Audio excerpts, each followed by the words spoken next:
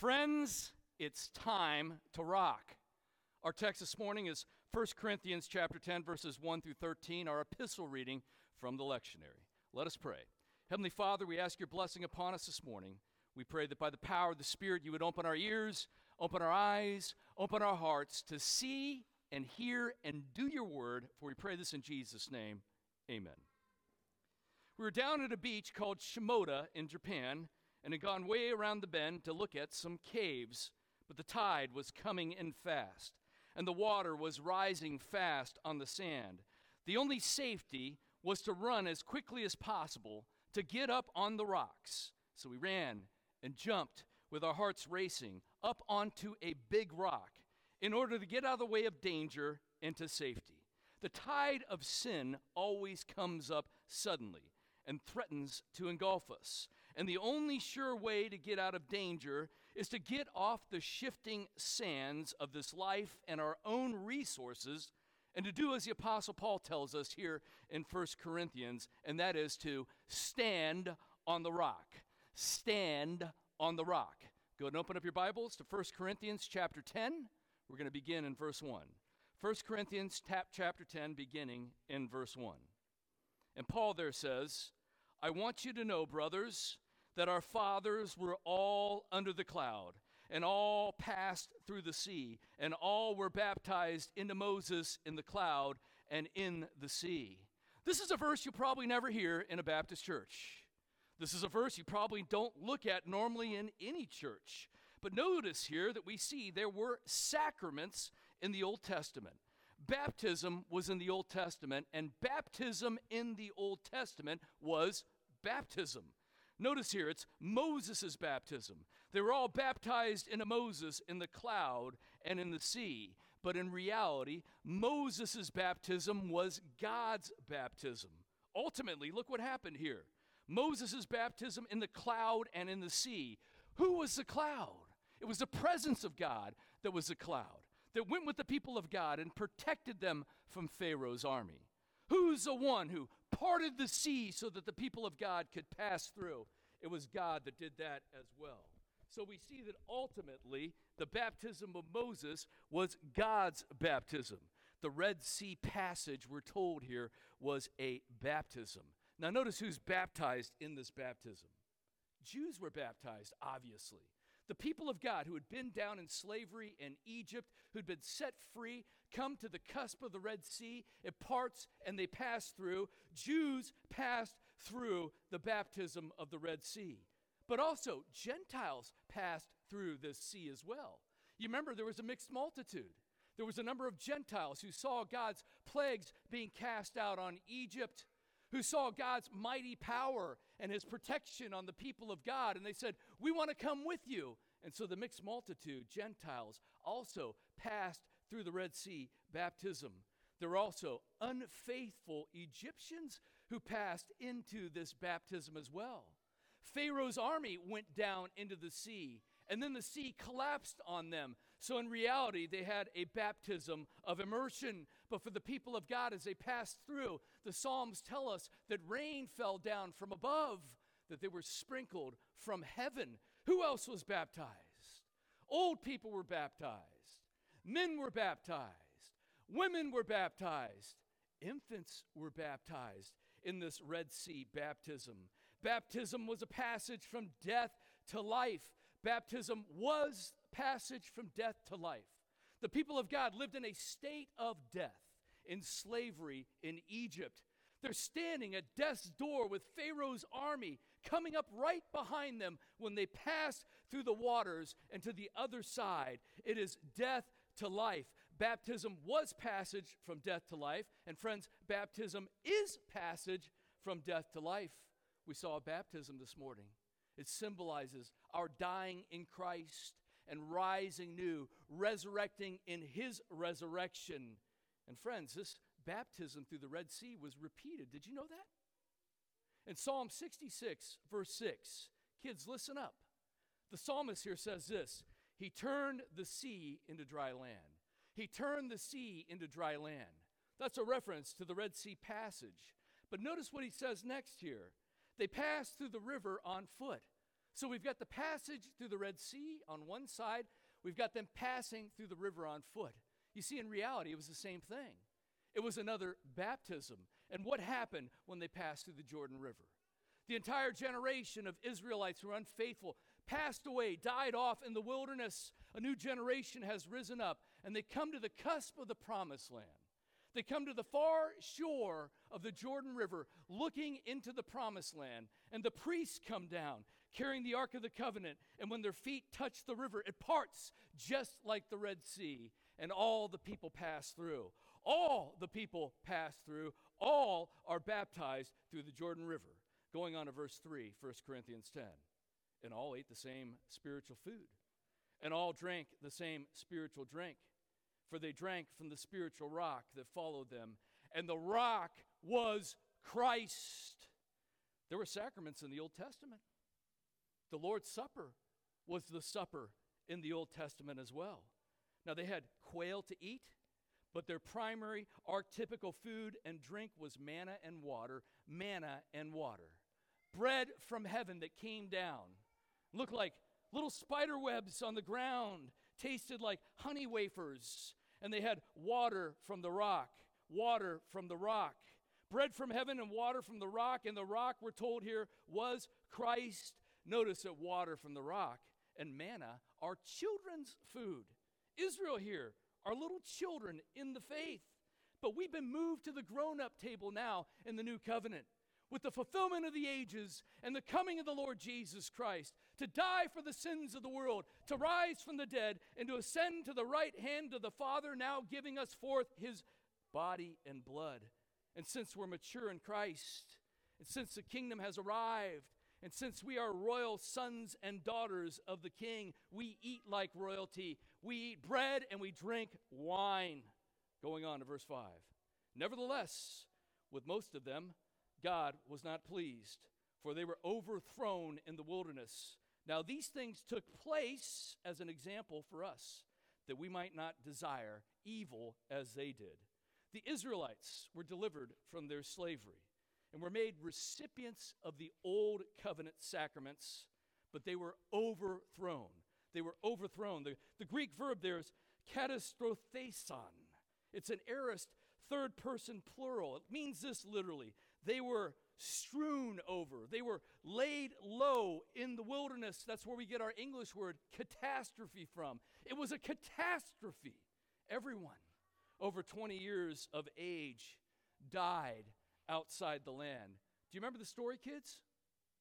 You see, when Israel came out of their slavery in Egypt, they came to the Red Sea and it parted. They passed through. They were supposed to go right into the promised land in a matter of months. They sent spies in, 12 spies into the land. 10 of them came back and said, there's giants in the land. We felt like we were insects before them. We're frightened. And they spread this among the people, and the people became fearful and faithless. But 2 men who were spies, Caleb and Joshua, said, the Lord is with us. We can take them. Hadn't they just seen the mighty hand of God destroy Egypt and destroy Pharaoh's army? And yet they were filled with fear and faithlessness. And so they all died outside the land. Now think about the implications of this. Baptized participants of the Lord's Supper in the Old Covenant, for indeed bread from heaven and water from the rock was provided by Yahweh God. Baptized participants of the Lord's Supper in the Old Covenant died outside the land. They didn't stand on the rock. And we're told here this is an example for us. An example for us, friends, for baptized participants of the Lord's Supper in the New Covenant could die outside the land as well, the promised land to come at the final judgment. If you don't stand on the rock, stand on the rock. Let's go on to verse 7. Do not be idolaters as some of them were. As it is written, the people sat down to eat and drink and rose up to play. This is speaking about the gold calf incident. Don't think that just because you don't bow down to a golden calf, you're good to go. In our modern age, we look back to these ancient ages and at pagans, and we think, well, look at all those idols. They had idols of stone. They had idols of wood. They had idols of metal. They bowed down to them. They put food sacrifices before them. I don't do that, so I'm good to go. The same Apostle Paul, who writes these words in 1 Corinthians 10, says in Philippians chapter 3, "For many of whom I have often told you, and now tell you even with tears, walk as enemies of the cross of Christ. Their end is destruction. Their God is their belly. Their God is their belly. And they glory in their shame with minds set on earthly things." Friends, we don't need physical representations to make idols. We don't need to have little statues to make gods. We've got all the gods we could ever make right here in our hearts, and we make them all the time. We make them in our hearts and our minds. Money, power, sex, relationships, authority. Don't think just because you don't have little statues that you don't have idols. Verse 8, "We must not indulge in sexual immorality as some of them did, and 23,000 fell in a single day. We must not put Christ to the test as some of them did and were destroyed by serpents, nor grumble as some of them did and were destroyed by the destroyer." This has a reference to 3 different incidents that happened way back in the books of the law. In Numbers chapter 25, Israel began to intermix with Moabites and Midianites. They had sex with the Moabites' daughters. Balaam the prophet came and gave advice to the Moabites and to the Midianites. He said, "Take your daughters and have them go seduce the men of Israel." And the Moabite women invited the Israelites to sacrifice to their gods. And the Lord's anger burned against his people, and he sent a plague, and 23,000 died. And it only stopped when Phinehas, the son of the high priest, killed a man who was sinning with a Midianite woman, cast them through with a spear. He killed them. He killed the sin. The plague stopped. Sexual immorality. The Moabite temptation is all around us. Pornography, the daughters and sons of the world who tempt us to go with them and do what they do. The next thing we see here is putting Christ to the test. Putting Christ to the test brought in fiery serpents among the people. It says this that led up to it, the people of God. We're doing this in Numbers 21:5. "Why have you brought us up out of Egypt to die in the wilderness? For there is no food and no water, and we loathe this worthless food." They said that they didn't have food and water, but God provided for them. These are the very people who, when God wanted to bring them into the promised land, did not trust him, who complained.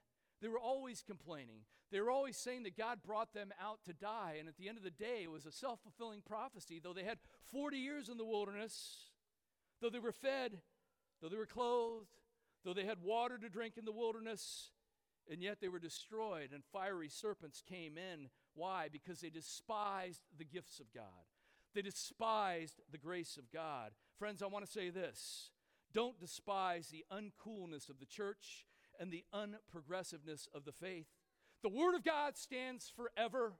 The ways of God are above the ways of man. And when the culture tells you something that goes against the Word of God, you go with the Word of God. Can I hear an amen to that, brethren? Thirdly, grumbling. They grumbled. They grumbled constantly. They complained against the Lord. Friends, don't complain about the faith. And I want to say this, parents, don't let your children complain either. Teach them to make church a priority. Going on to verse 11. "Now these things happened to them as an example, but they were written down for our instruction, on whom the end of the ages has come. Therefore let anyone who thinks that he stands take heed lest he fall." The whole of Scripture is a grand example of what to do and what not to do. And it's for us, says the Apostle Paul, the ones upon whom the end of the ages has come. The Word of God tells us that on the day of Pentecost, the last days were launched. This age between the first and final advent of the Lord Jesus Christ is the last days. This is where all the action is. This is where all the fulfillments have come together. The Messiah has come. The Holy Spirit has been poured down upon us as the body of Christ. And the kingdom of God is going to the ends of the earth. And the Word of God, the Old Testament, is an example for us. Don't become proud or stand on your own resources. These are dark days, but stand on the rock. If you don't want your family to fall, then men in particular, lead your families in the faith and stand on the rock. If you don't want your children to fall, Teach them the Word of God and make church a priority in your lives and stand on the rock. Verse 13, no temptation has overtaken you that is not common to man. God is faithful, and he will not let you be tempted beyond your ability. But with the temptation, he will also provide the way of escape that you may be able to endure it. Do you believe that, brother? If you believe that, then you shouldn't be sitting around crying and saying, oh, I fell into that sin again. Why did God let that happen? God provides a way for you. He says he always does. If we believe it, then we should be looking for it. The Christian life is not easy. If anyone tells you the Christian walk is easy, they're telling you a lie. It's hard and even harder in a culture that increasingly despises the Christian faith. But I want to say this, brethren. We're in the body of Christ, and we've been staring down the darkness and bringing in the light for 2,000 years. Stand on the rock. God doesn't promise you temptation-free life, but he does always promise you a way out, an escape. And the way out, the escape from temptation to sin, is to stand on the rock. The Skellig Michael is a small rock island, really just one big rock that stands off the lonely, stormy southwestern shore of Ireland. It's hard to get to, has steep sides, and is only about the length of the distance from here over to the park, and about half as wide.